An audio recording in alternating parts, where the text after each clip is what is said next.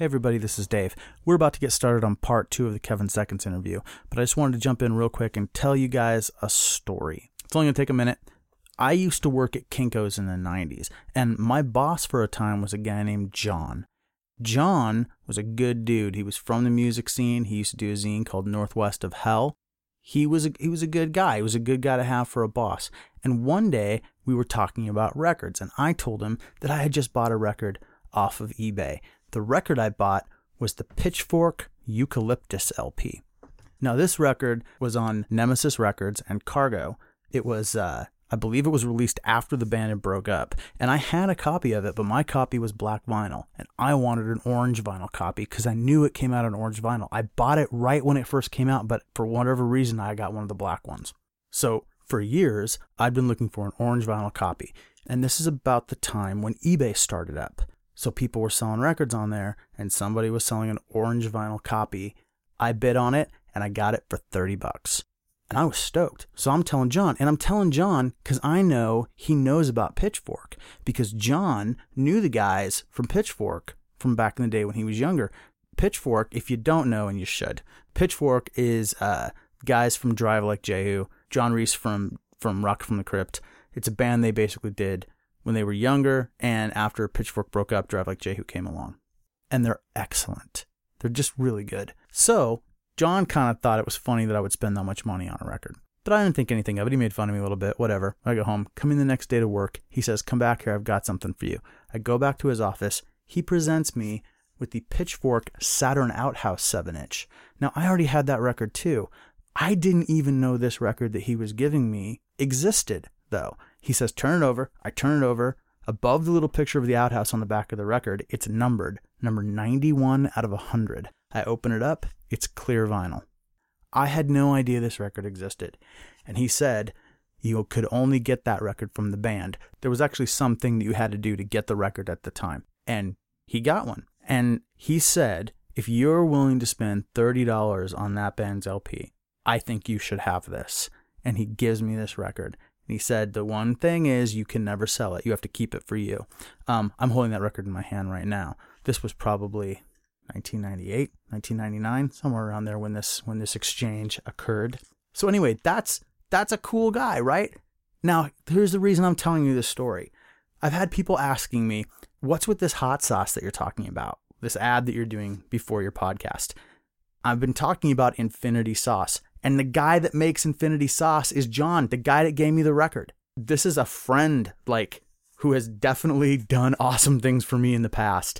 And I am so excited that he is making such an awesome product with this hot sauce. That's why I've been excited to tell everybody about it. And let me tell you, people who have tried this that I know, they have basically 100% across the board been stoked on this stuff. So I'm not asking you to take my word for it. Email your address to infinitysauces@gmail.com. Write, I've known you too long in the subject line. They're going to send you a sample bottle, and you're going to be able to check it out for yourself.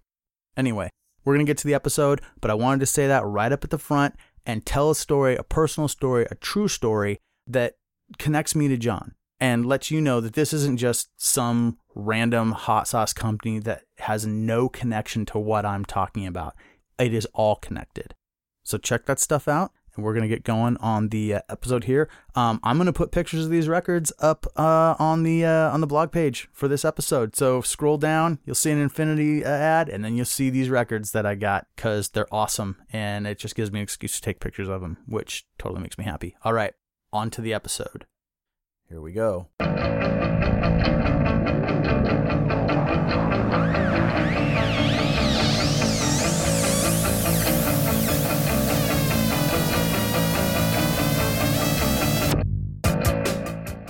Okay, we're back in with Kevin Seconds. Kevin, we were talking about basically your whole past and the way 7 Seconds came together up through the early 80s when you started connecting with other bands and basically playing shows outside of Reno. So basically what I'm wondering is, I have 2 questions. How did you connect with the East Coast hardcore scene, and specifically, how did you come in contact with the concept of straight edge?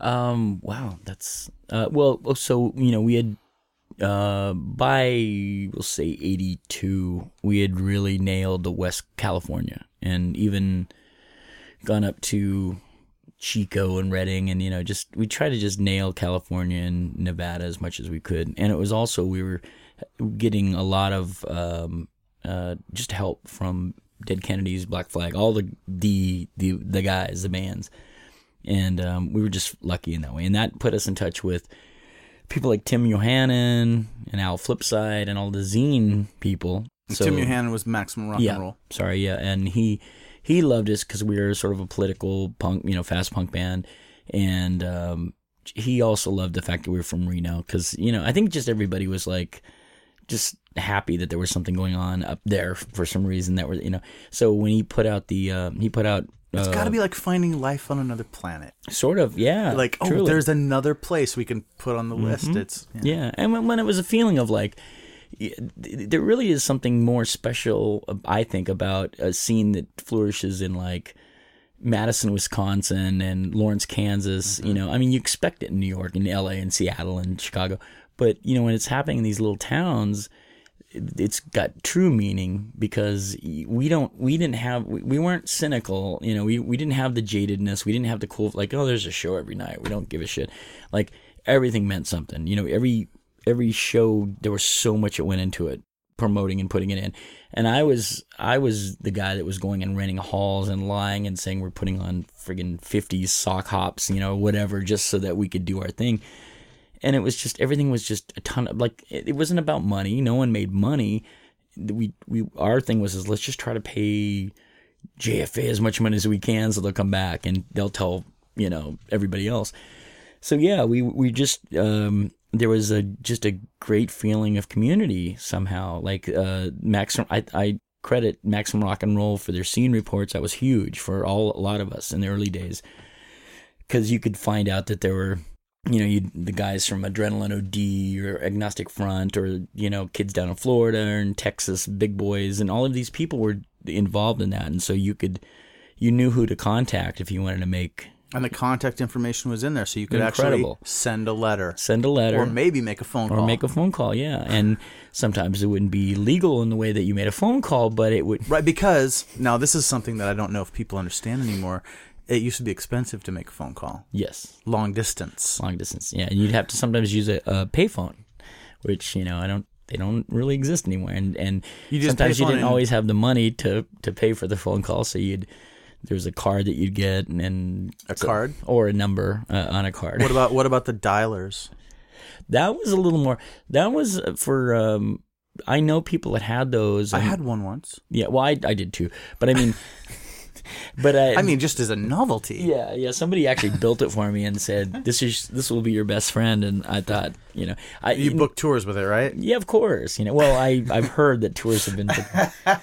But yeah, it was like it was a necessary evil, and it was like. Let's explain what this is to people, though. This was you go do that. I'll do it. This was you could go to Radio Shack. You could get a little device that basically would make the tones of the numbers on the phone. This must have been needed for something because it was a product that was a hacker thing, produced.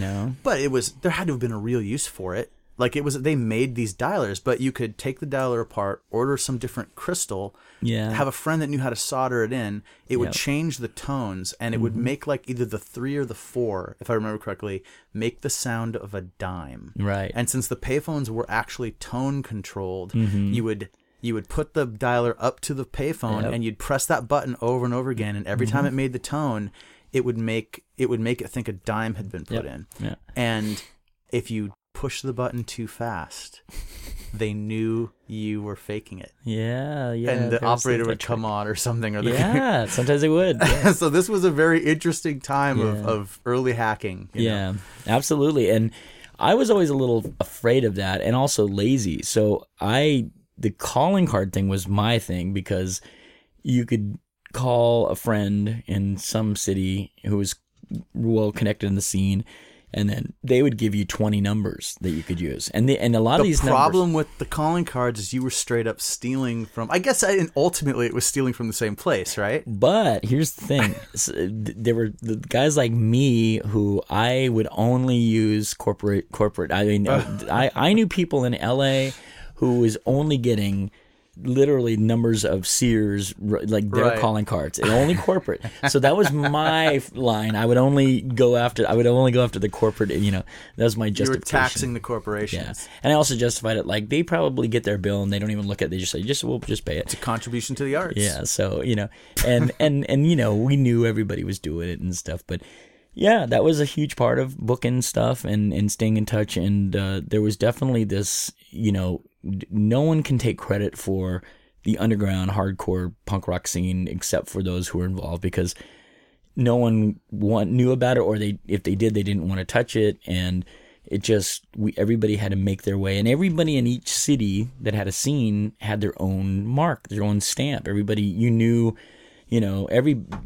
people really were going out of their way to sort of have their own identity, which I love. I love the fact that I could tell immediately the Huntington Beach kids from the San Diego kids, and like the San Francisco scene knew when the Reno kids would come down, and even Sacramento, they're like, oh, it's those Reno fuckers. Like everyone knew because everybody went for this thing, and I love that. I mean, it's very tribal and it's very, Sure. And it's funny. It seemed like such an individual. Like it seemed like such a. We're trying to create our own individual thing, but we're talking about something that like represented like 100 people or 20 people or whatever, But right, so it's the different gangs in the Warriors in the park, right? Sure. Everybody the baseball furies and everybody had their thing, And I love that part of it. I mean, I don't know that goes on anymore. I'm not really as connected to the scene, whatever that is these days. But yeah, back then it was really important because it just you created an identity for. What you represented and who you represented, and I think it was needed then, and I think it did make it more colorful and fun, So is it fair to say I definitely agree with you. Yeah. Is it fair to say that when you connected with the Discord guys, with what was going on there, and with the straight edge thing, that made a stronger connection with you? Of course, because the concept of even after the song Straight Edge came out, there wasn't outside of DC, at least at first, it wasn't thought of in circles until like SSD Control sort of took it on, Al and those guys. But it wasn't like something that we were sort of Henry wrote a letter to us first, and he had gotten our tape from Jello Biafra, and he sent us a copy of the SOA 7-inch, which was, and then weeks after, Ian sent a letter that I still have, and he just said, hey, this is Ian, and I was in the Teen Idols, and I got a new band called Minor Threat, just like amazing history shit.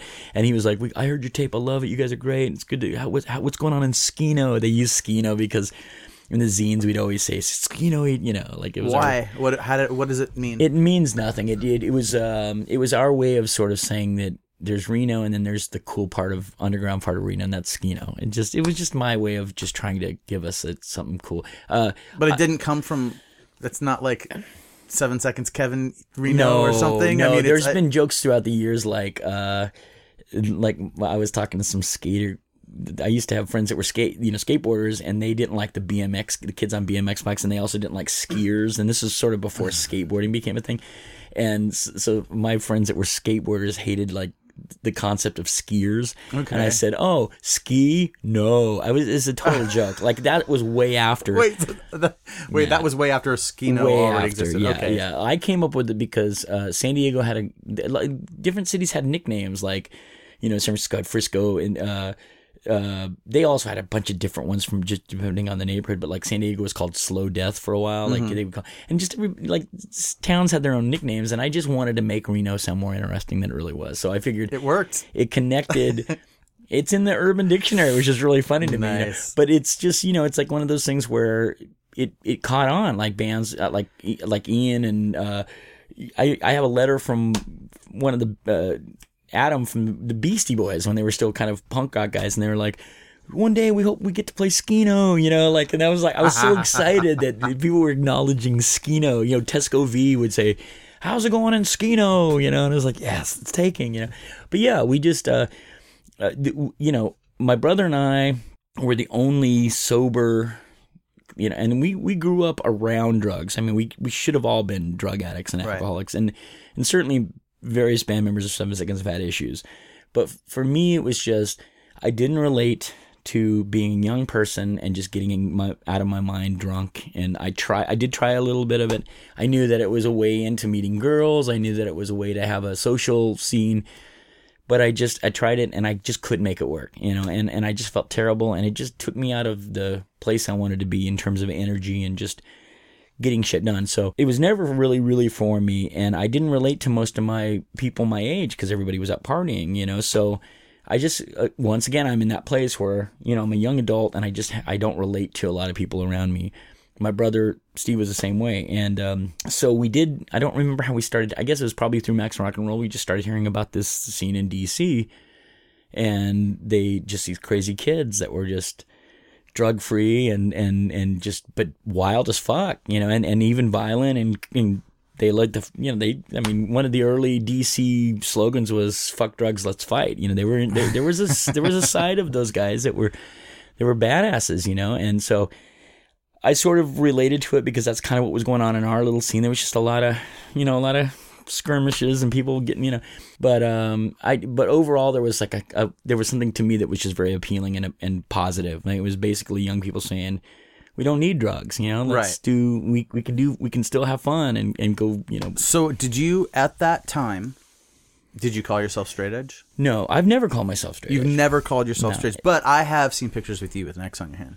Oh no, I mean, there's the first, the second time we played with Black Flag at the Mabuhay Gardens was Henry had joined, and we'd only written letters, and Steve and I got to Mabuhay, and we just see this figure, just sitting in the corner. It was so perfect. He had a hoodie on, and he was just sitting there, and we're like, "That's got to be Henry, right? That's Henry, right?"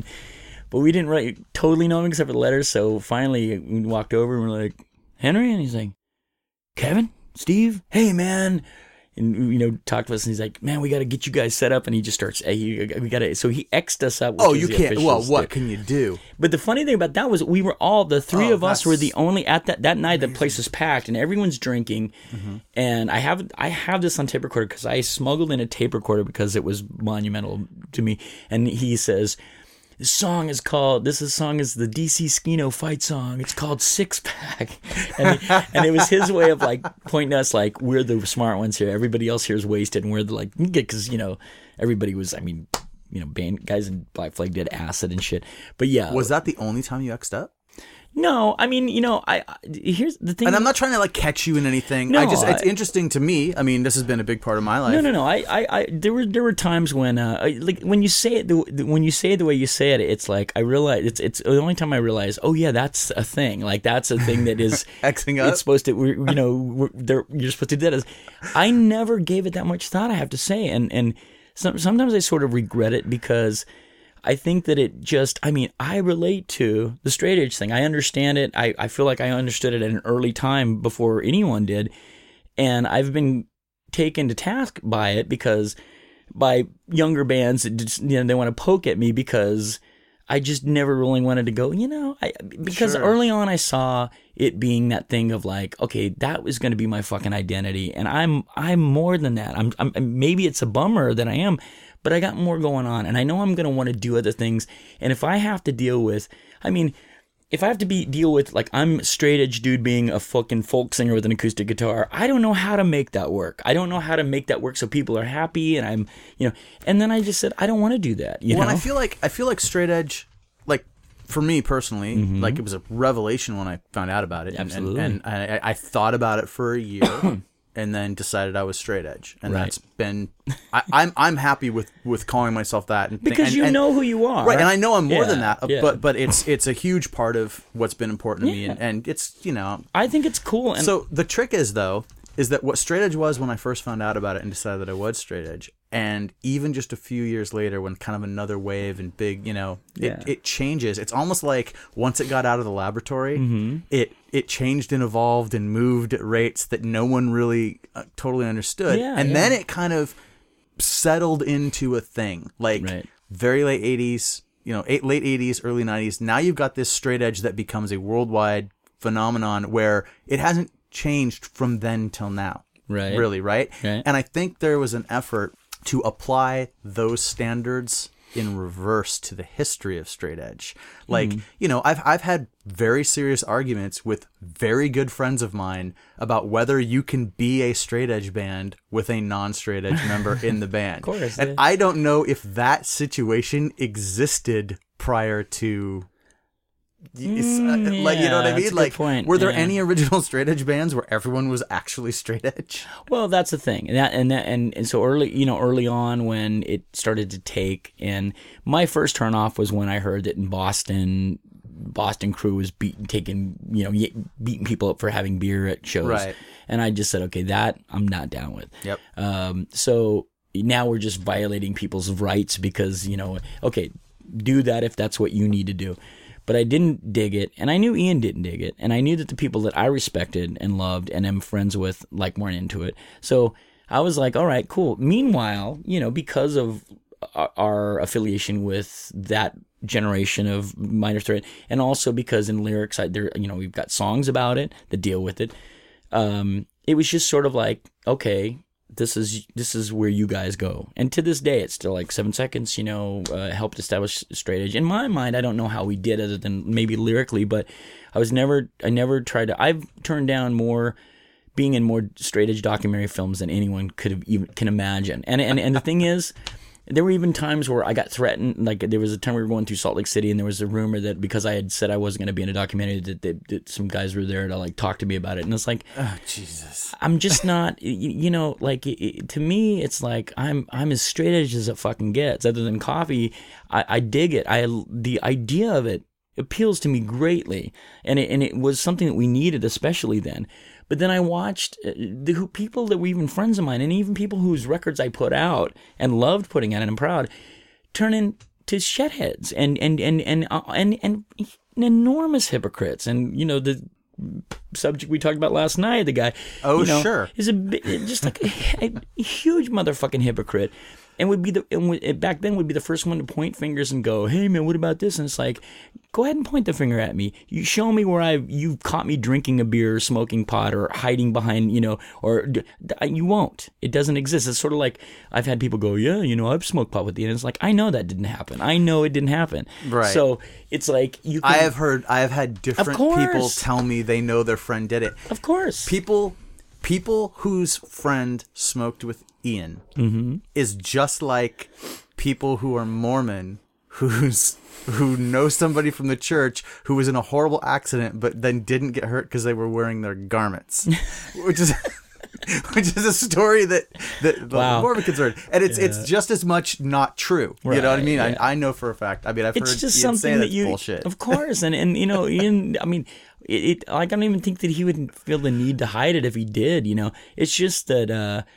I just don't like that kind of stuff. Like, I don't want to be a part of that kind of like rumor gossip. I mean, and now it doesn't matter because no one gives a shit. But it's just sort of like I saw it coming, and I just didn't want that to be the emphasis of what defines me. And I never have I strayed from it, or it's something that is just my own personal thing. I never wanted it to be something that I had to explain because I can't explain it. Like, what it means to you after what you just said.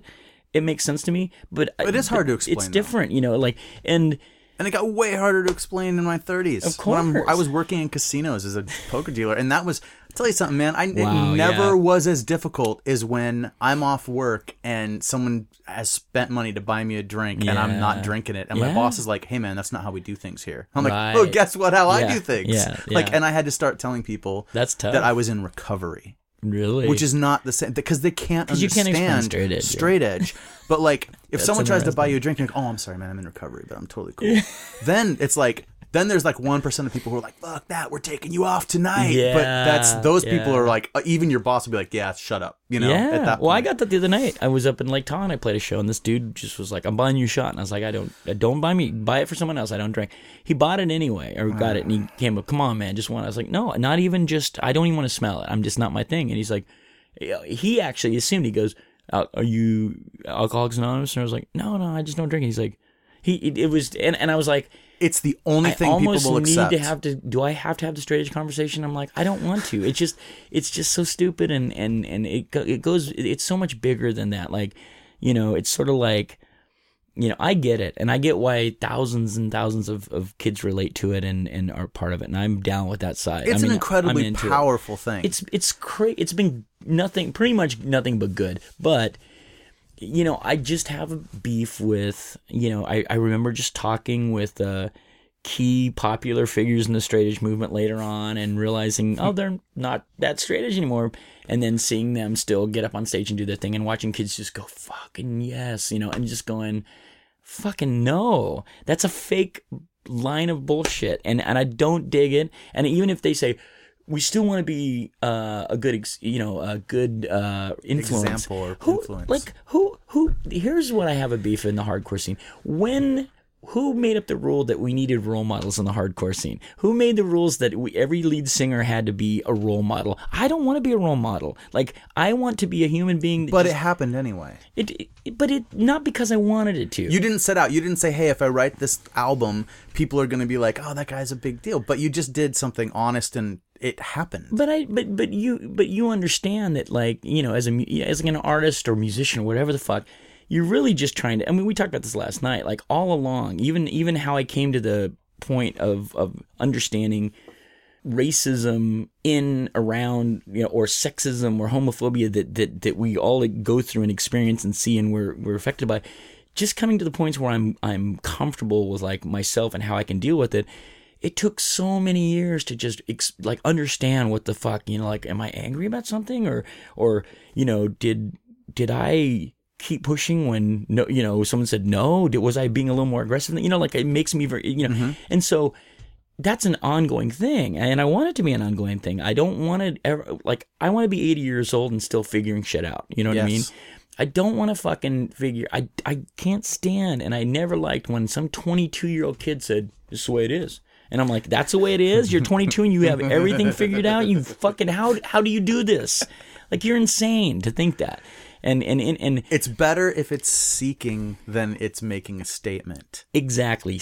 Always seek, because that's how we're learning shit. And if you think that you're fucking 50 and you've got everything figured out, take it from me. I'm 54. You don't. Like, there's things that, like, I'm learning. I've learned today. I guarantee. Just talking with you or, like, having a conversation with the four of us last night, I take it in and I'm like, man, that's cool. I do feel like I learned something, and I just love that stuff. And I'm never going to have the desire. I know this in myself. I'm never going to need to drink alcohol or smoke cigarettes or take drugs or smoke pot. I don't need to. I figured out a way to be happy and fucking high on life, as corny as that sounds.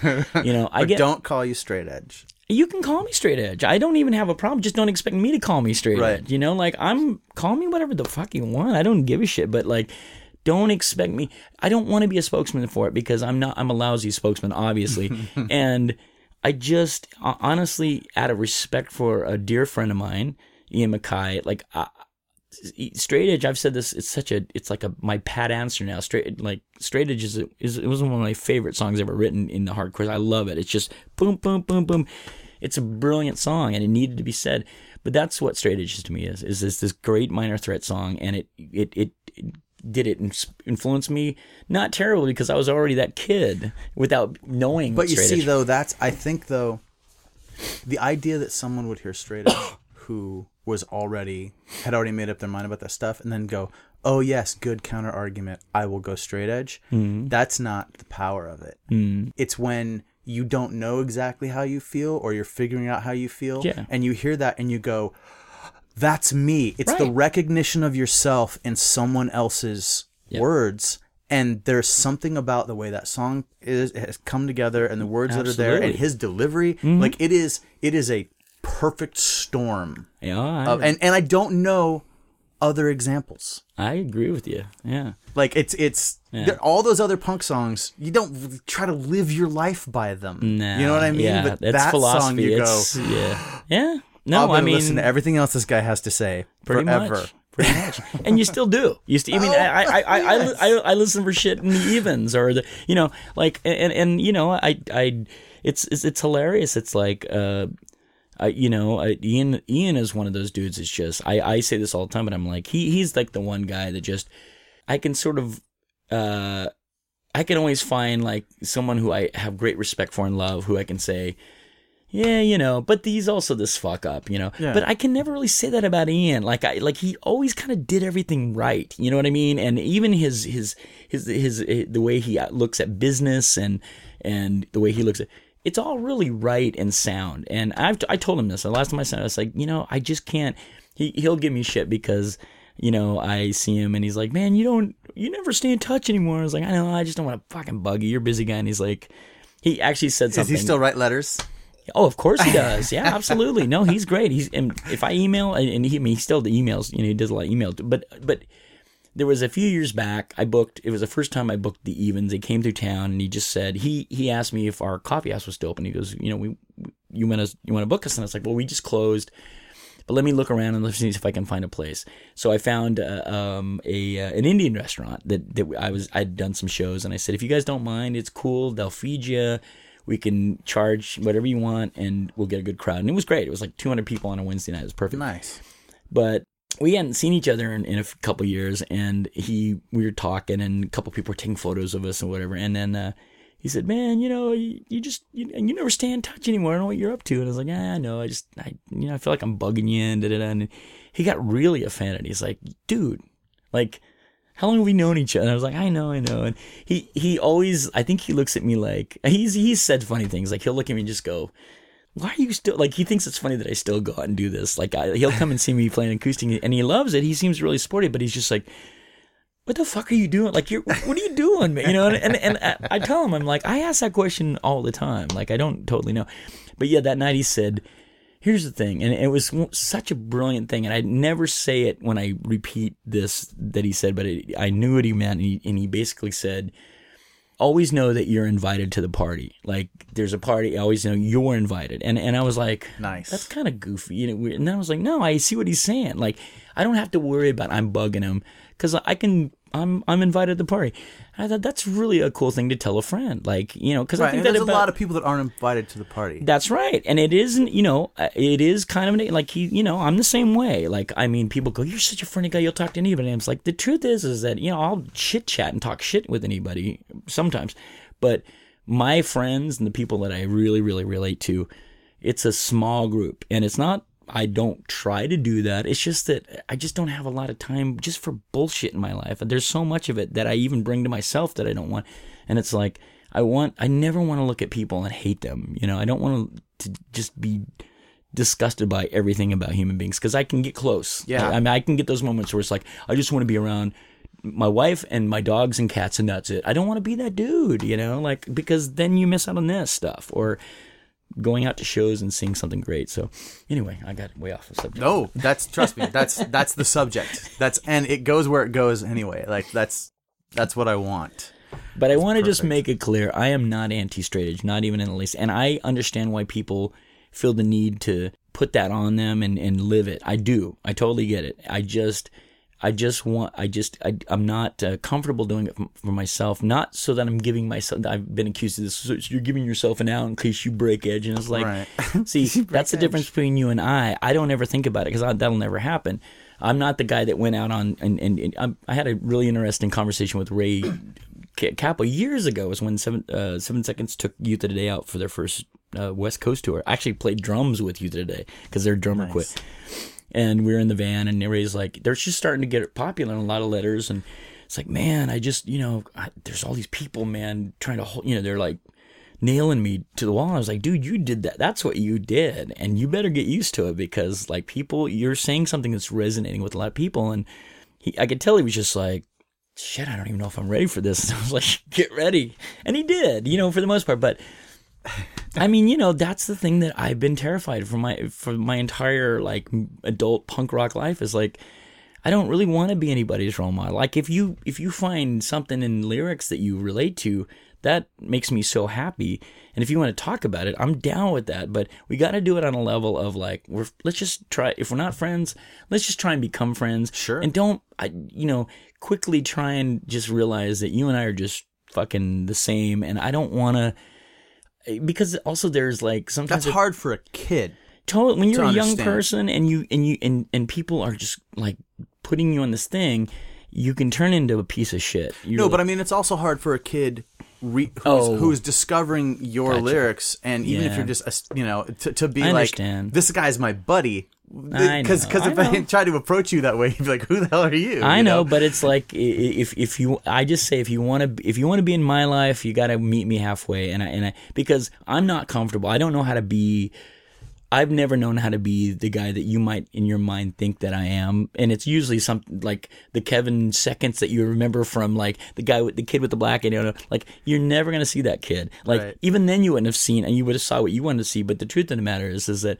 I was really just trying to figure shit out, and I was really trying to keep from I was dealing with, my entire life of dealing with just moments of severe anxiety and mild depression, but not so much, but just trying to find my own way in life and trying to understand that I'm not just I'm not a piece of shit. Like, I have worth, and why I'm worthy of having an amazing woman in my life or amazing friends or, like, that stuff's all shit that I'm still trying to figure out, and I just have to do it that way. And if I feel like if I settle for any one or two things, it's just going to put me in this like pigeonhole that I'm not going to be able to really accurately represent when it's needed. Or, if I'm the guy for that moment that needs to speak out, I'm going to fucking fuck it up. And they're like, no, man, he was supposed to say all the cool things and he said nothing, and it's like... Are you trying to say you can never pick another man's beans? I don't think that's great, So I'm gonna cut it out. I texted Pete, and he actually, instead of just this is so Pete Kramick. I love it. He's like, so I texted him. Maybe I won't cut it out. I don't know. You tell me. Do I cut this out? Well, ask Pete if he's down. I don't care. But I said, because I wrote him earlier. Just say, hey, it was great to see you. I love you and stuff. And then I said, what did he say? He said, bring Alan and camp out for a bit next time. And I said, I will. And was it, you can't pick another man's beans? And then instead of saying, yeah, that's what I said, he says, yes, you can't. There's disappointment in any beans. You don't want that on you. Pete really should be a stand-up comic. Dude, I almost said that to him twice last night. He said things that were so funny last night. They kind of blew my mind. Was it Kelsey that told me that she's been trying to talk him into doing like stand-up comedy? And I was like, because Jason, his delivery is incredible. He's always been that way. He's always been really quick and funny, and even like he says something and you just go, holy shit, that's fucking funny. Like, you heard it here first, people.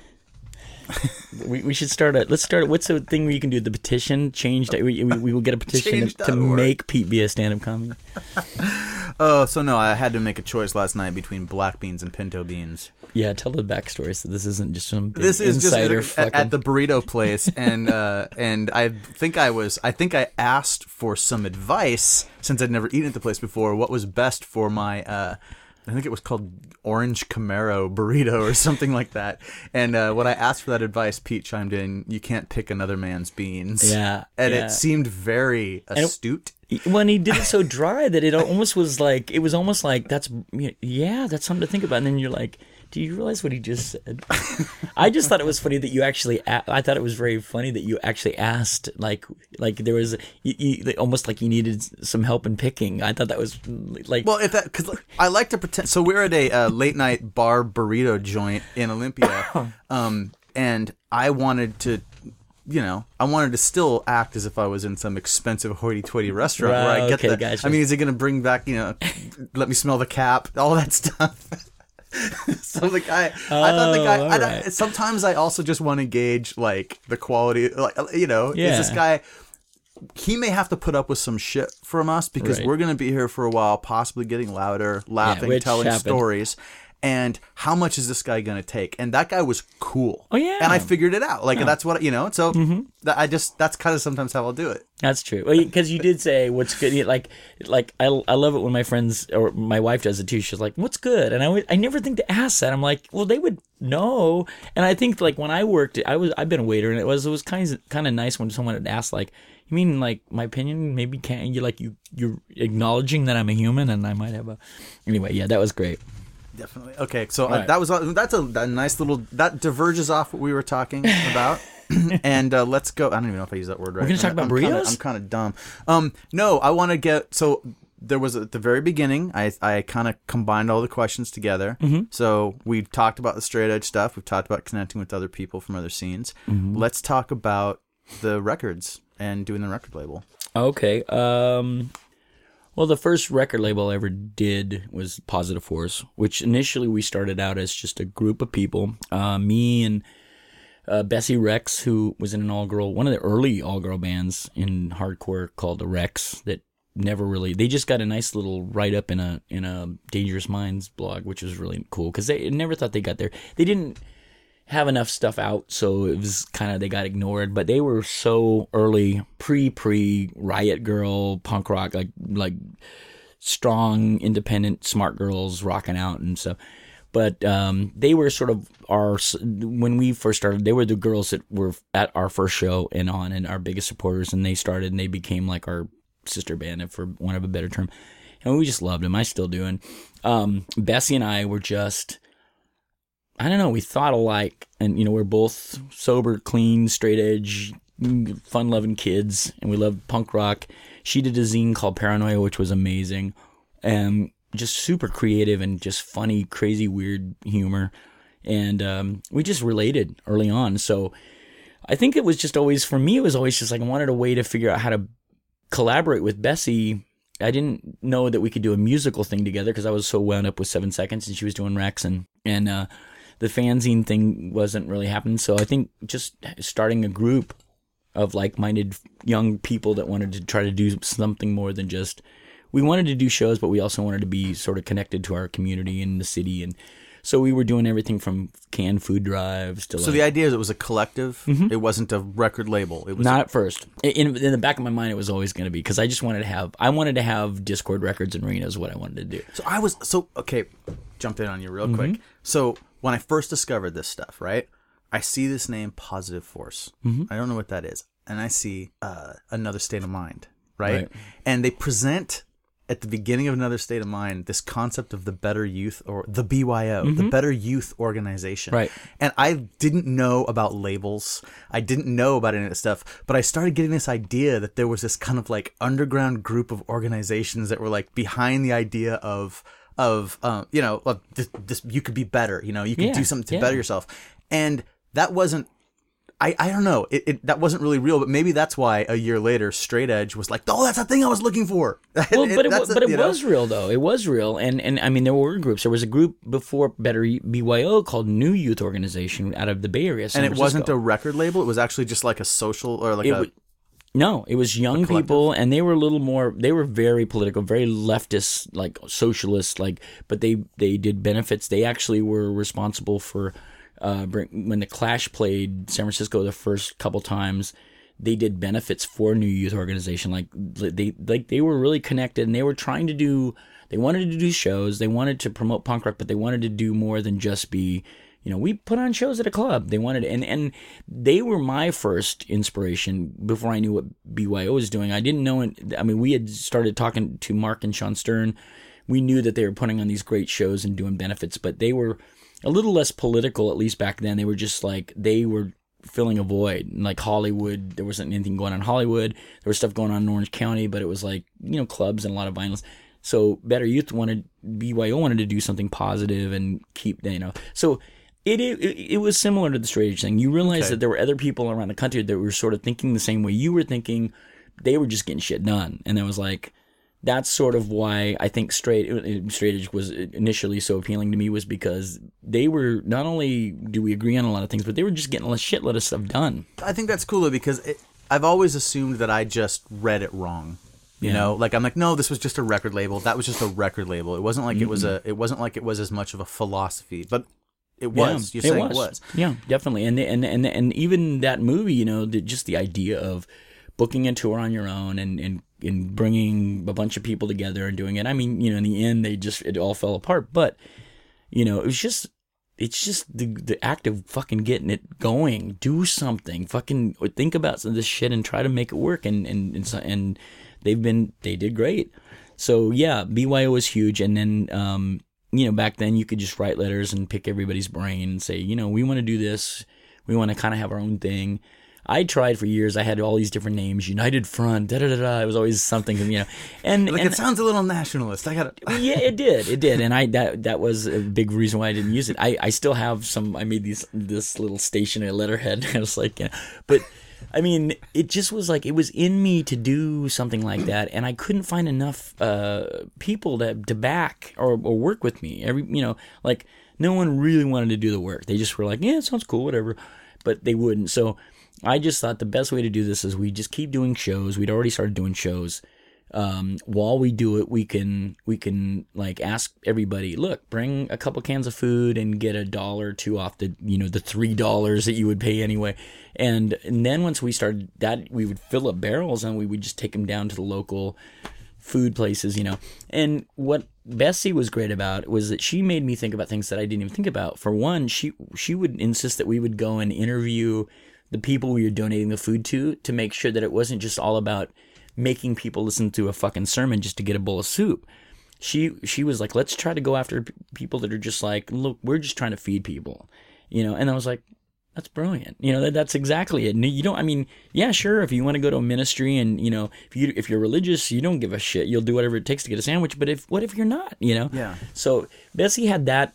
She had that way, and she really was my partner in that term. We were very equal, and we were always sitting together 2 or 3 times a week. We just have meetings, and because of that that stimulated a lot of people locally, and they were like, "Yeah, I'm going to be a part of this," And at first, I remember having 25 people at meetings, and I was like, "Wow, this is great! It's really taking." But I also knew that I bet in a week it's going to be 7, and right. And sure enough. So my then girlfriend Angie was involved, and we had a group of about 5 of us that really did all the legwork, and we all had a thing. And I also was the scene reporter in Maximum Rock and Roll, so I could talk about it a lot. And everyone was just like, "This is great." And before long, we had some kids in, I think Chicago was the first group of people that said, "Hey, we want to start a Positive Force chapter in Chicago." And I was like, fuck, that's great. What do you we got no money. I don't know what, do what we're doing, So they tried. I don't know if it ever took off, but then Vegas had the first real organized Positive Force chapter, and it involved my ex-girlfriend Michelle, and she was just so active in the Vegas scene, and they were doing benefits and shows and anti-nuke stuff because Nevada is a big test ground. So they were really getting involved, and they were dealing with issues that we hadn't even thought about. So it just, it was started to take off. A couple other people talked to us, and then Mark Anderson from DC contacted me, and I just was like, yeah, that'd be great. DC is like this. I love it and everything about DC. So that was just the most incredible thing. But really, DC, Mark took off and did it. He did the right thing. He did everything right and did what I would have loved to have done had I not just been more into just being in a band and wanting to put out records. And that really was ultimately what I wanted to do. I just wanted to have a cool label, and I love the name, and I love the connection to the activism part. So, it just, on our side, it just became less of a group that did stuff, and it just became more of a label thing. And I just watched Mark Anderson just go nuts with Positive Force DC, and it became, what it is today. But nice. Yeah. Well, I guess, that makes sense. I mean, I guess I knew that was connected and it was something that was not a label. That was not, it was more than that. So it just was not my original. Yeah, I don't know. I don't know what I thought when I was 15 or 16 years old and just had no way to find out about anything other than these little snippets that I was getting. So I was kind of making up ideas in my head about this. Sure. I wish it was like this. And then it was always amazing. It was always amazing when some things were like what I had created. Right. When the fiction of my head matched up with reality anywhere, I went, oh, yes. I hear you, man. Boy, oh boy, that's true in most of the cases. It's always different, but... Yeah, I mean, and the label, was just really, I just felt, at the time, I would have loved nothing more than to just put out Reno bands. Had there been enough, we just didn't have enough, and we did have some great bands, but, I always thought that because 7 Seconds was really starting to get a name outside of Reno, and we'd go on tour and we'd come back and everybody would just be like, you guys are, you're putting Reno on the map. And I thought, well, let's keep it going. Like when we leave, don't let shit die. Like you've worked with us, you know how to put on shows.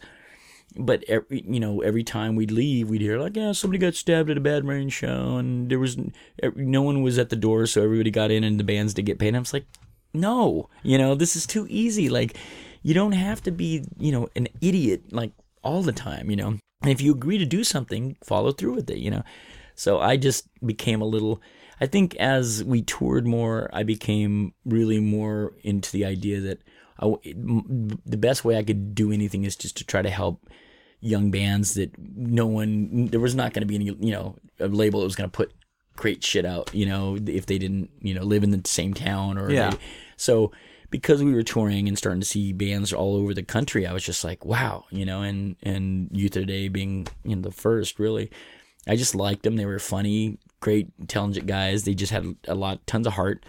And they were just like, man, we're going to do it. We got a new band. I knew Ray from Violent Children, and there was a moment in one of our early Connecticut shows at the original Anthrax where, Ray was seeing a girl, Becky, and he asked me if it was cool if he could sing Trust to her, and it was very sweet, and everybody was like, oh my God. And it just solidified everything, Hey, but what was the, I'm going to ask some 7-second specific questions here in a minute, but what is your favorite thing that came out on Positive Force that people don't know about? That has been less received than you think it should have been? Oh shit. God, man, that's a good question.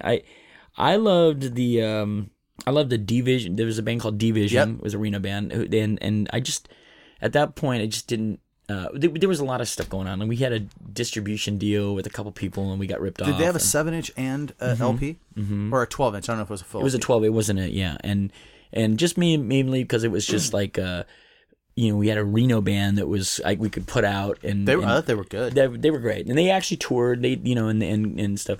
There was a band called War on the Saints that I loved, and we did that record come out? God, it's been so long ago.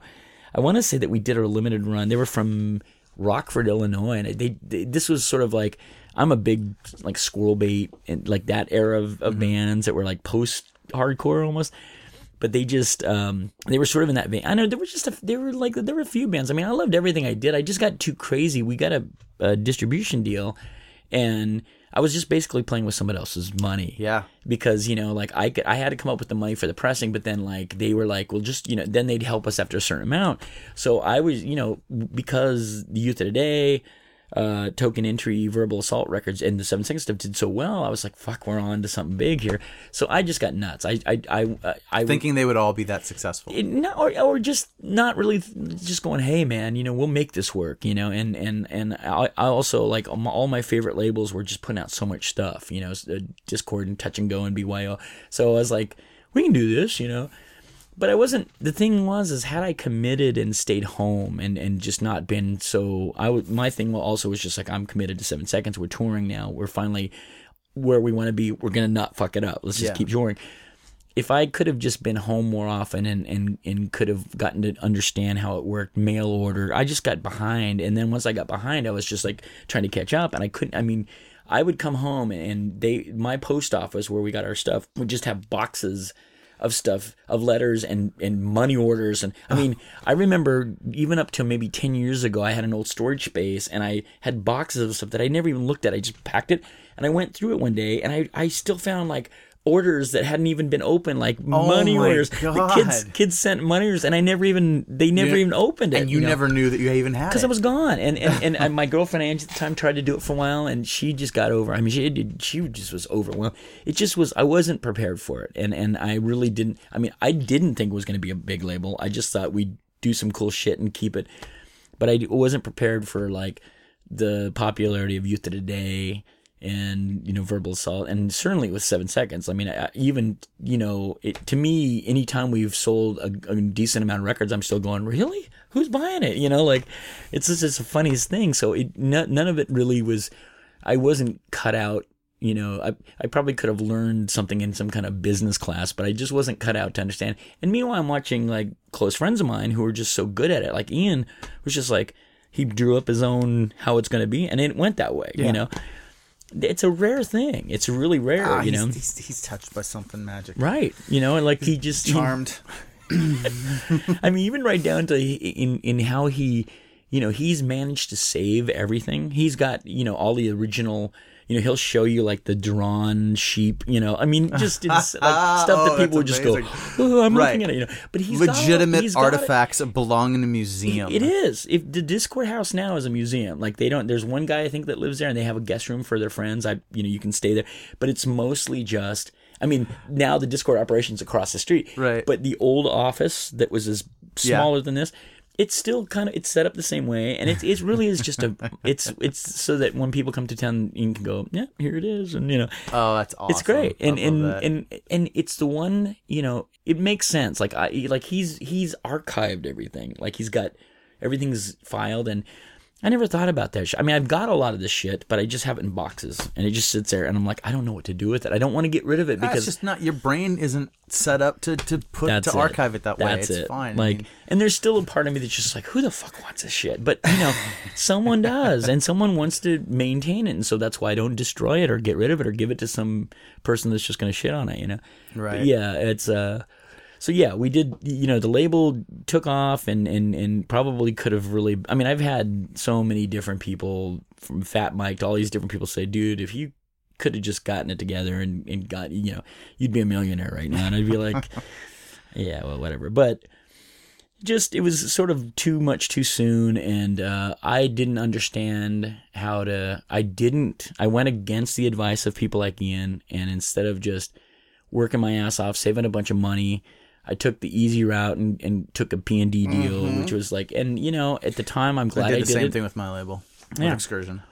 And then when someone else goes belly up, there's my money, So we were owed so many thousands of dollars that I could have done the Youth of Today album. They wanted to do a Positive Force. Verbal Assault wanted to do Token Entry wanted to do that. Everybody wanted to do the next record on Positive Force, but I wasn't prepared. I couldn't. I didn't have my own money, and I'd been, like, within the first 2 years, I'd been burned by 3 different distributors that just said, "We're not. What are you going to do? Sue us?" And I was like, "No, I can't, because I can't afford a fucking attorney, and that, you motherfuckers." So it was just, I got burnt out, and I really was just like, I don't know how I can make this work, and so I just put all my time into 7 Seconds, and Positive Force just kind of fizzled out, and But kept going in the form of Positive Force DC. the organizational part of it is absolutely, it really is what Positive Force is now. As much as I would love to, I sat for the interview for the film, and I told Mark, I said, as much as I want to take, you're being very sweet and respectful for leaving, but really you've made it into what it should have been. Like, you took the promise of it and you made it, and I'll always be really proud of him for doing, and them for doing it, because they made it what I would have given anything to do. We also weren't in a city. I mean, DC's pretty special. Like, Right. in Reno, you pretty much have to rebel against everything, because there's not much to, So we were coming from a pretty different place, but yeah. Okay, let me jump into the 7 Seconds records. Okay. I have a very specific question for you. Okay. Solve something for me. Yep. Walk Together, Rock Together. The record, Yes. the song, Yes. the last verse. Refresh my memory. No. I'm actually getting and never be denied. Uh-huh. Then you say something else. You sing something else there. I have to have it. I have to sing it in my head or hear it, because Walk together from now on and never be denied. Oh, What are you saying there? And I'm going to tell you, before you tell me what it is, Bill Baker, episode 3 of this podcast. I've known him since we were little kids. We got into 7 Seconds together. He was with me at that 88 show, the Circle Jerks, you guys down in Community World Theater. He has maintained since we got that record that you were saying guns and ammo. no! I know you're not. I know you're not saying that, but he sings that at that part of the song. That's fucking see. And Guns that, and ammo. I almost want to just leave it at that. I do. I'm not kidding me. I'm not kidding you, because I had to sit here and just in my head go, what did I say? And now I'm realizing what I said, and it really isn't important. I don't even want to say what it was. You're gonna make me go to my think grave so. not knowing. It's Yeah. actually, you know what? I think I really respect that decision, because it leaves some mystery. Well, and But if not- you and- tell me, I'll listen. And not just that, but so I do this thing in the recording. I don't do it much anymore, because now I understand the process, because I've engineered records and I understand. But back in the early days, I never, even though if I was listed as producer, I produced nothing. I was the only one that would sit through the entire session. And I wanted to learn, but we were also working with mostly guys that just didn't really know what they were like. Yeah. The crew was recorded with a dude that had worked on Metal Blade Records, like metal records, and like I think he was on a Striker, whatever that. Yeah. The Christian rock. Yellow and Black Attack. Yeah. It's a lot like a Red and Black Attack. Ooh, I didn't think about that. But, it was like he really hadn't worked with just a scrappy little hardcore band. And so it was our first time where there was a label that was paying for it. And they spent, back then it was a good amount of money. And we just we had no idea. Like, I remember listening back to the guitar tracks, and he had put all of this reverb on it, which is what you hear. And I said, so later on we can take that. And he goes, yeah, no problem. Well, it turned out he printed it in a way where that stuff could not be taken out. So the record got made with all of this weird, to me, the record now, it's become the way the record sounds, but I wanted an in-your-face. I wanted, if you were listening to headphones, it's just like Poison Idea. That's what I wanted in my mind. But I didn't know how to communicate that, and I couldn't just go, get the fuck out of here. I'm going to do this. Right. So a lot of things when I would go in the studio was, the first few records we did, I would make everyone leave because I was so embarrassed to sing in front of people. All they could hear was just the isolated vocal track. Yeah. It's the worst thing in the world. Now I'm fine. When we did this last record, we did all the vocals down in Southern California, and then we had the guy come up and we recorded all the backing because we wanted some friends to sing with us. I was sitting there doing everything, and everyone's just around me, and I was like, I could have never done that 20 years ago. It's just, I was too self-conscious. But there'd be moments where I'd want to fill up space with something, whoa, and I was sick of saying whoa, or yeah, or something. So I would just quickly think of something, and a lot of stuff is just stuff that I just was like, and I'll even go, I don't remember why I said that. So that little thing is one of those moments. And you didn't put it in the lyric sheet. I didn't, because it was like a quick little vamp thing, but it was just like there was a meaning to why I said it. And I do know what I said, but I also mumbled it. I mumbled it because that's why I can't. I've never been able to. Do you know how many times I've listened to that to try to figure it out over the years? And then I just gave up. 10. That's cool. Yeah, so I don't know. There's a few of those, and people every once in a while ask me, and there's I don't know. All right, man. I already brought up New Wind, how important that was to me, but that was an issue, and your guys' sound change was an issue for people. Yeah. And I was just thinking about this. When you look at what was happening, like with the DC scene, you get that whole Revolution Summer thing, and you get really amazing music. And I'm not. It's not my opinion. Mm-hmm. It's just what it is. I'm gonna put that. You start looking at stuff like Embrace and Rite Spring and Dead Nasty. I don't want to hear anybody tell me that's not awesome. Right? Yeah, I agree. And at the same time, but those are that's the new sound from these guys who are doing like hardcore, right? And there's still hardcore elements, but you know what I mean. And punk rock stuff from the old days. So all around the country, other bands are going out on these new paths with their sounds. Yeah. And it doesn't, like, in a lot of ways, it doesn't seem to bands are going metal, right? And maybe kind of glam or whatever. But I guess I feel like it why was this happening? Why did this happen to everyone? And where it really worked with the DC stuff, I felt like it worked with you guys. I know that may be a minority opinion. Well, you still play some of those songs though. Yeah, a few of them. Yeah. You play like Satyagraha. Mm-hmm. Did I say that right? Satyagraha. Yeah. Which for me is always a highlight when I see you guys play. I love it. But what happened?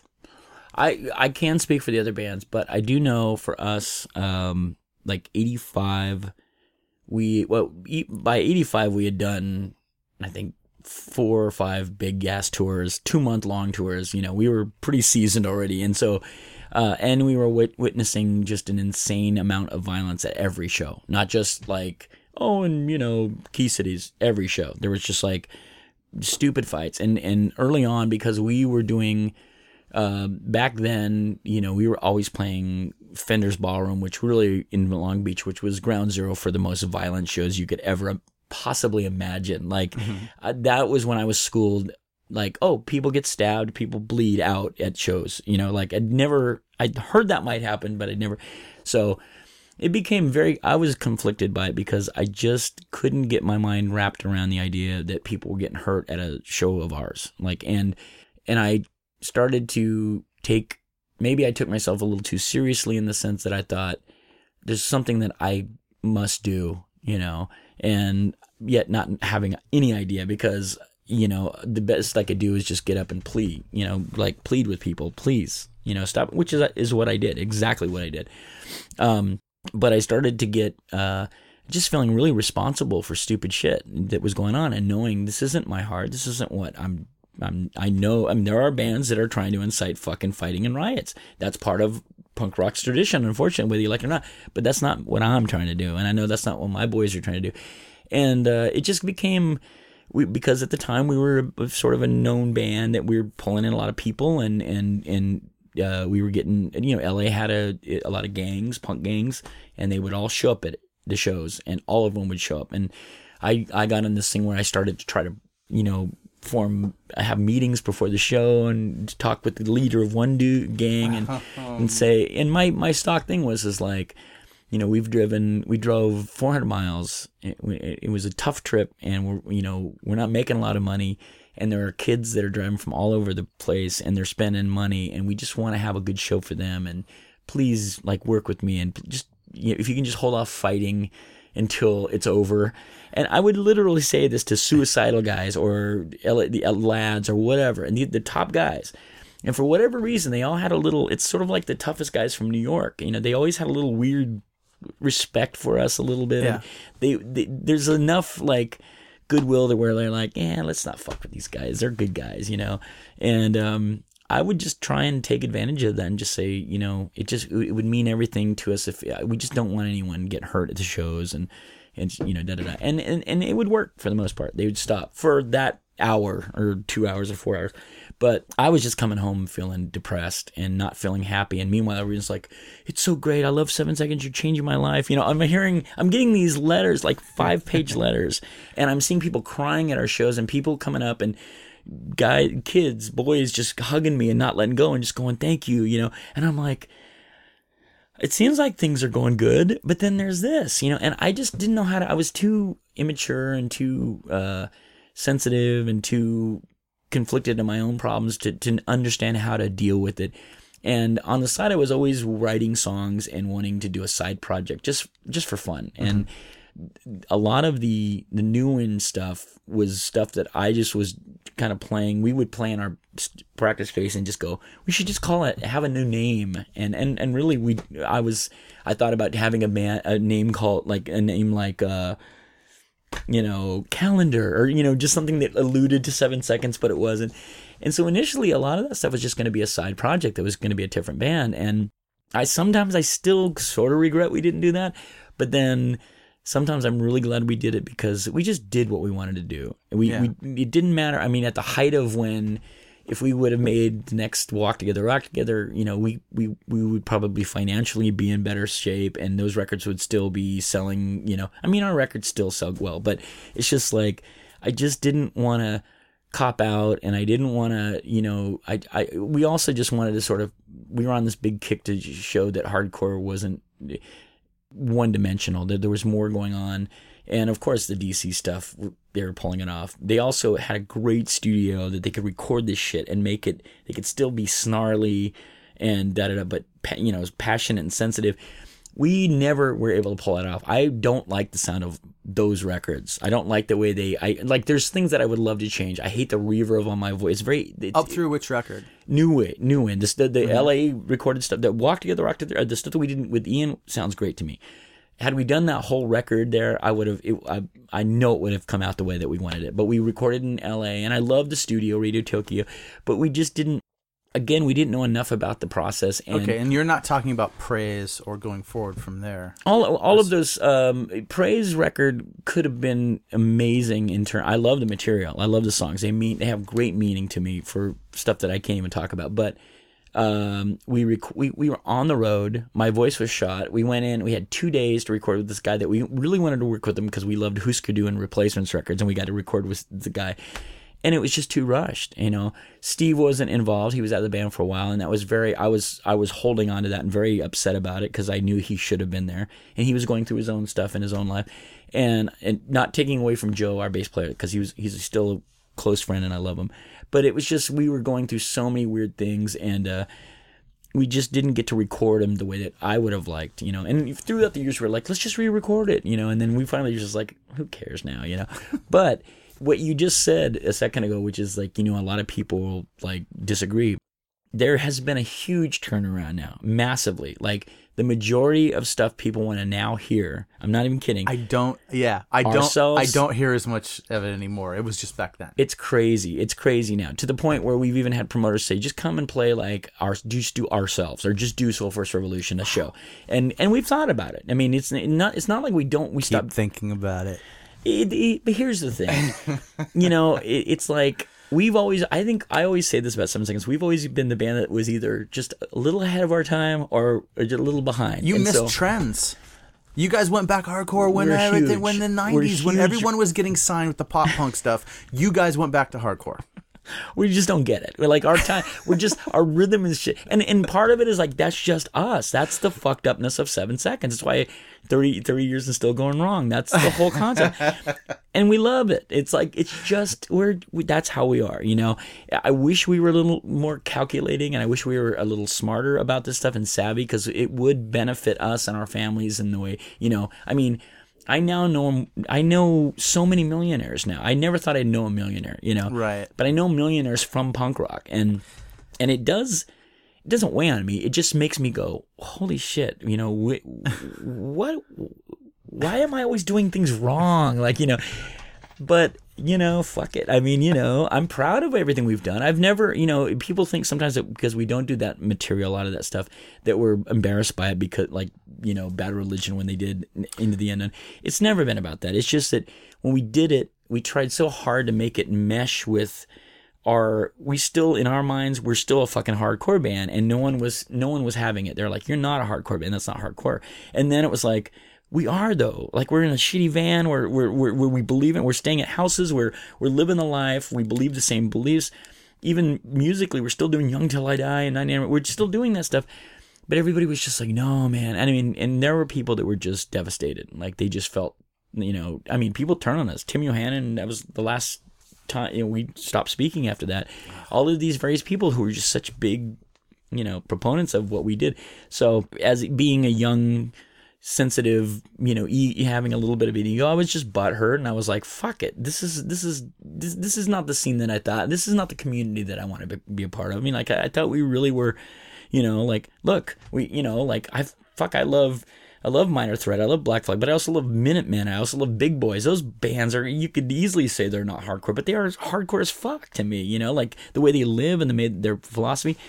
And once I realized that didn't gel with the mid-late 80s hardcore scene, and then it just progressively got different. And like in the 90s, we, as much as I was still going to hardcore shows and we were playing with a lot of hardcore bands, I just felt like, wow, we are so, like, no one is connecting us with this. This is a scene we started. We were there in the beginning. We can't even like can't claim it. And it's even now it's really crazy with all the metalcore shit. When our last record came out, which to me is like the most hardcore thing we've done in ages, to me it is what hardcore sounds like to me. That's the kind of hardcore I want to make. The new kids, especially the kids that follow the label we're on, Rise, that's not fucking hardcore. I don't even know what this shit is. I mean, that's what kids were saying. Like, I don't even know what this shit is. I'm seeing some of the comments. And it's great. I mean, I expected it, and it didn't hurt me because it's just like, I get it. But it's just like, now we really can't even claim hardcore anymore. Like, but you know what? What's weird about it is that it's a strange expectation to be able to think that you can. And the reason being is that what's another form of music? Oh God, I already know the answer, I think. Where you can go, they can make a record and then fast forward 25, 30 years and make another record that still sounds like, and then have people say, oh yes, this sounds like what we expect. Like musical styles don't just maintain that way. Mm-hmm. And I'm only going to say this because I don't know anything about it, but maybe reggae. Yeah. Like, I don't know. Does reggae music still sound like reggae music from... That's a good question. Okay. I mean, we know country doesn't. We know hip hop doesn't. Sorry, everyone who is screaming at me right now. You don't know a damn thing about what you're talking about. Well, you're probably right. Well, I do what I do with reggae. What I do with hardcore, I listen to the old shit. That's all I go back to. Like, what am I going to say? It kind of makes sense. There are these little things that change, and then new kids get inspired, and people grow up and have families and get jobs, and they don't spend as much time in it. And the thing is that's the way it should be. I'm so conflicted with it because I'm the first, like, even in one each last couple albums, you can hear the fucking clashing of the hypocrisy. I'm saying, on one level, I'm saying, let's move aside so the young kids can do this shit. And the other side, I'm saying, this is our core. This is what we're still relevant. Right. Well, no, I'm like, I don't even know if we ever were relevant or what that means, but it's like, it's such an odd thing. And sometimes when I really think about it, and it hurts my head because I'm like, I'm never going to get my mind wrapped around how this works. I mean, but then again, I do. Like, and I'm okay with being the old guys that step aside. I'm way okay with that. I don't even have a desire to be at the cut. I don't care if I'm relevant in the eyes of a 22-year-old or whatever. It doesn't matter to me. If I am, that's great. Fuck, But I don't expect it, and I don't necessarily get. It doesn't feed me. It doesn't fuel me in any way. Like. It's hard to explain that without sounding lame, because I also don't want to I don't want to come off like I'm flippant about it, or like I'm too adult for that now. And as far as hardcore goes, the sound of it and the lifestyle, I'm still a hardcore motherfucker. I mean, I sleep in my van. I'll play anywhere. I love going out and hanging out with the people, and I go out to try to, and I do listen for new bands. I'm begging to hear some bands kick my fucking ass. I want it to happen. And when it does, I'm so happy, and I'm fucking humbled by it, because the jaded part of me wants to say they don't make music like they used to, and I do for the most part stand by that. But then I was saying that about a lot of 90s bands when some of the most influential bands came from that era. And this is another thing I noticed, and I've sort of always hear myself saying, is that we were around so early on, and then had we broken up and stayed broken up for a long time, and then come back and had the reunion thing, we probably would be so much more massive and stuff. Right. In some ways, like the way the Descendants are now or something.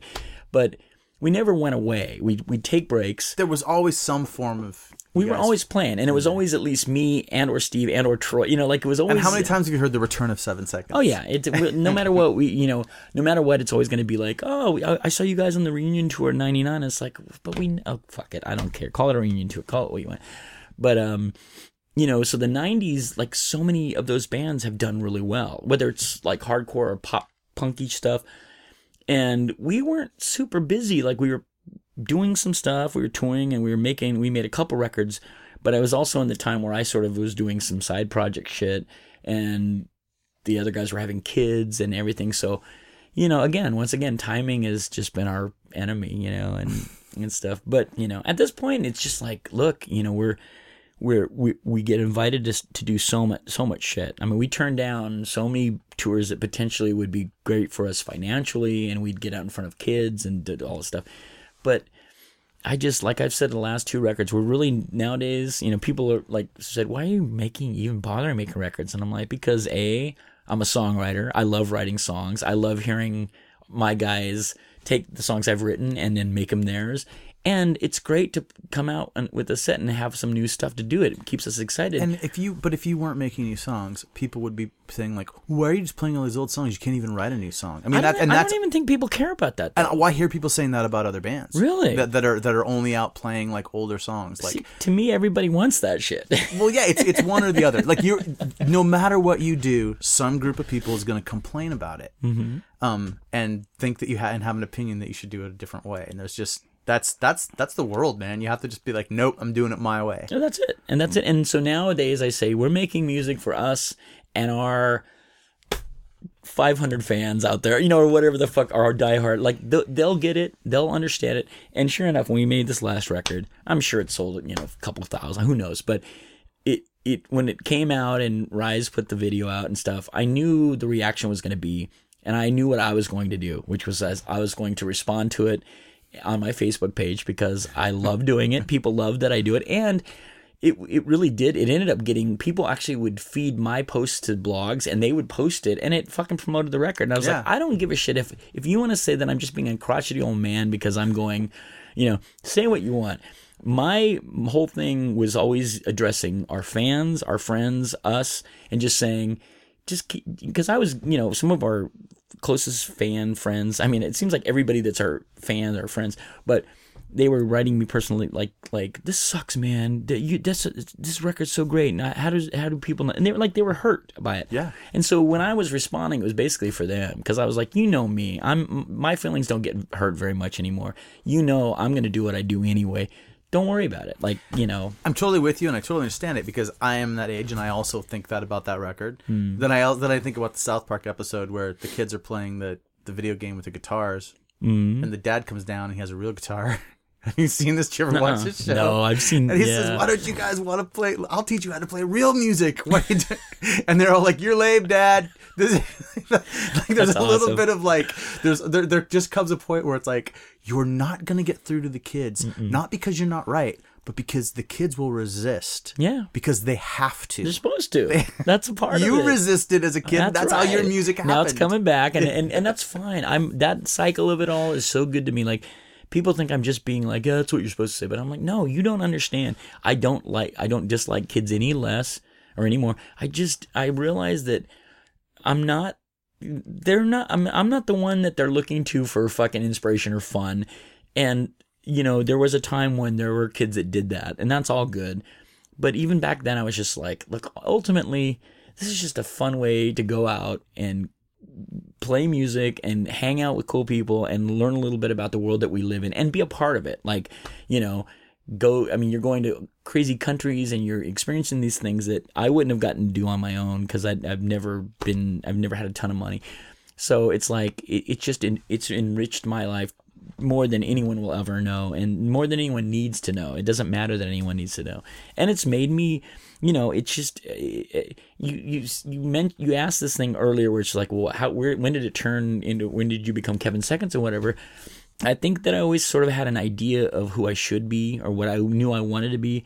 It was just really hard to get there because of my upbringing, and there was a severe lack of boundaries and structure in my young life. So I was like, anytime I get a chance to, like, even this silly 400 song thing is giving me structure. It's giving me something that I sort of feel like I'm putting my own deadline on myself, and no one gives a shit. But I need that structure. Well, let's talk about that real quick, because I know you're running out of time, and we gotta wrap this up. Part 2. So I'm gonna make sure you get where you need to get to go. But let's talk about what you're doing now. Like, you're doing. You mentioned 400 songs. You're sitting on my podcast. Thank you. But I know you're playing. You know, you're up here for some solo stuff, and you're writing 400 songs in 2015. I'm trying to. That's my goal. But whether I do, So tell us about it. Well, since the 80s, the mid 80s, I was always doing acoustic guitar open mic shit, and I went out to New Jersey and I played some acoustic sets, and just, I've always done it, you know. But yeah, probably sometime in the 90s, I started to actually do some small touring, and just me and acoustic guitar. And I did that just because I wanted to just be in a car or a van by myself and just have my own time, and just try to sort of just know that I could do other things besides 7 Seconds. And then over the years, I've just put some records out and done, you know, a lot of touring internationally. And I, you know, now there's, not now, just now, but over the last few years, there's been this thing where punk rockers are doing the acoustic thing, and it's fine with me. I like it. I mean, it's, you know, the ones that have become established, like Chuck Reagan from Hot Water Music and Tim Berry from Avail, those guys really are doing it well, and they're writing great songs, and they're backing up their thing. So it's nice to be semi-affiliated with those guys, and just, you know, I love that it's another side of punk rock, in my opinion. But yeah, that's what I've been doing. And the 400 song thing really is just, I just didn't write a ton of songs. I love writing songs. I do it so much. It's just something that I just really, really love to do. And it brings me just so much joy to just finish a song and record it. And, you know, I don't even look at it like, this is going to be a great song, everyone's got to hear it. I just think it pleases me to the point where it's just, sometimes it really is it's the thing that will make or break a good or bad day, is if I can get in and just play guitar and write a song, you know. So when did you have the idea that you were going to do 400 songs in 2015? Probably December 30th or something. That's what I thought. Yeah. So I have ideas like that sometimes. Yeah. And sometimes because I can't execute them or go out and make a statement about them, a couple days later I go, oh, what was I thinking?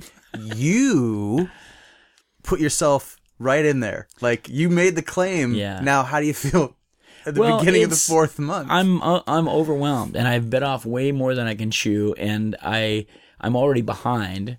But then again, I say that, yet I've almost written 90 songs in 3 months. So that's, no one really writes 90 songs in 3 months. That I mean, and again, whether they're good or bad, I don't know. I love them. I put everything. I like, in my mind, I have this bizarre little thing, like I'm being hired by an old time publishing company to write a hit single for somebody. Yeah. And so I'm trying to write these little mini hit singles, and it's silly. I mean, it's everything from like, but out of it, I've created my own fake new hardcore band. I call it Aim Higher, and it's just like it's just really fast. So I've been putting out fake EPs, like the Lost 4-song EP that and I love it because it's like I'm getting just enough response, and people are going, yeah, this is great, that it's fun to like be in on this. So this project. you could tour Aim Higher.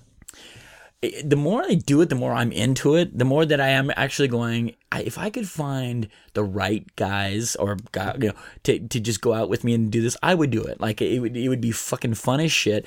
And the songs are like, again, it's the hardcore style that I just love. Melodic, fast, boom, boom, done.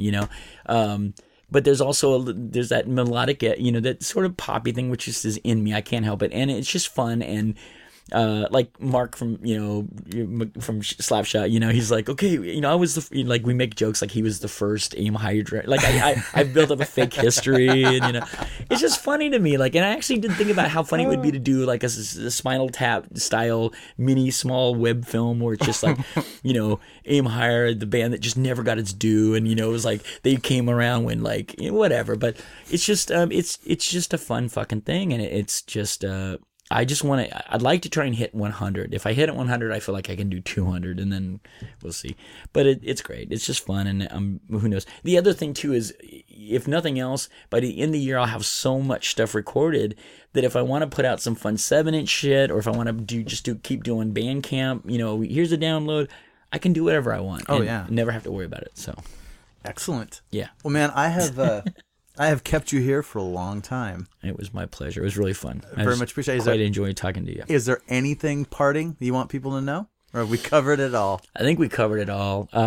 There's a couple of there's a book in the works for 7 Seconds. There's there's 2 different documentary film possibilities. I have no idea if it's going to happen, but yeah, we're going to do we're just going to keep playing as long as it's fun for us. And other than that, thanks, man. This is fun. Oh, thank you so much for doing this. I mean, it was obviously a big deal for me, and cool.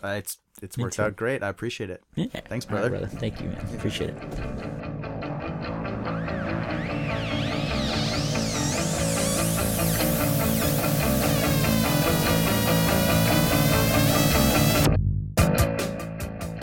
Well, there it is.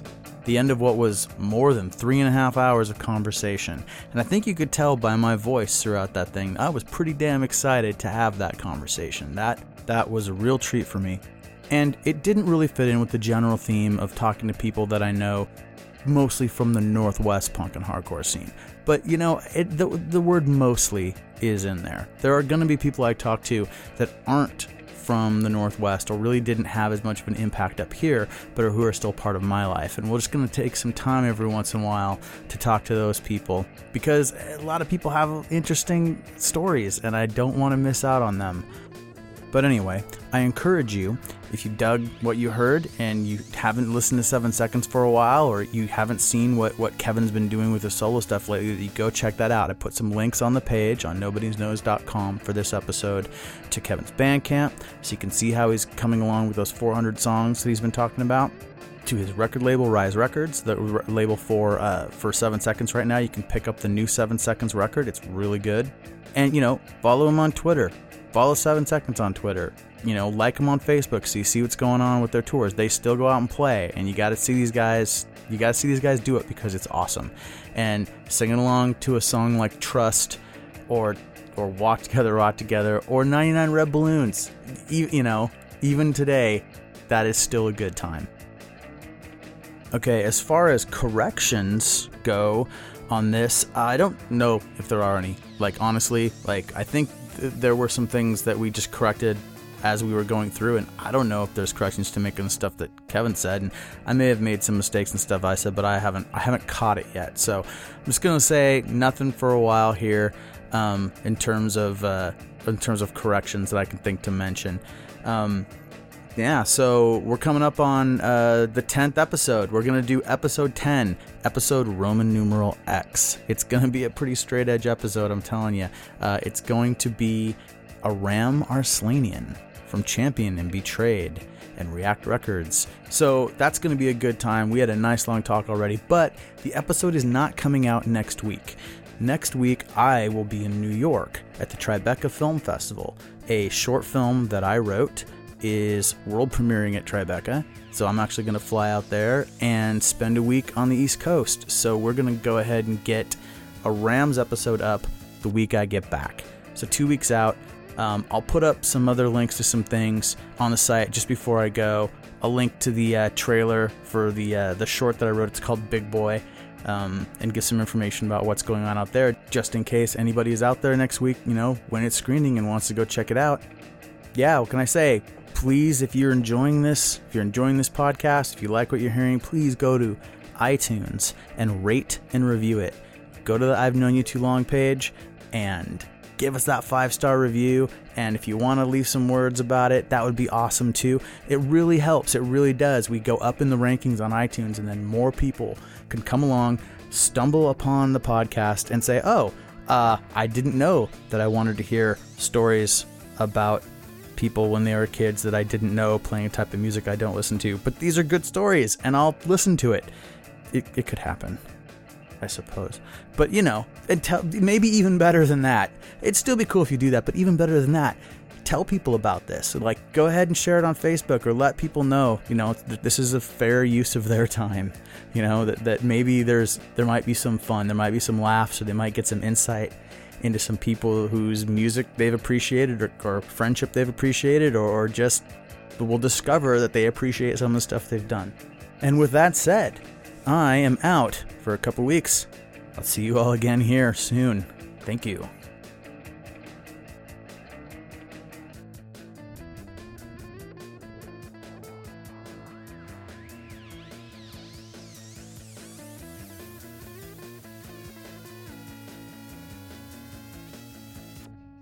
This podcast is a product of the Nobody's Knows Podcast Network. Executive producers David R. Larson and K. Drake Streetman.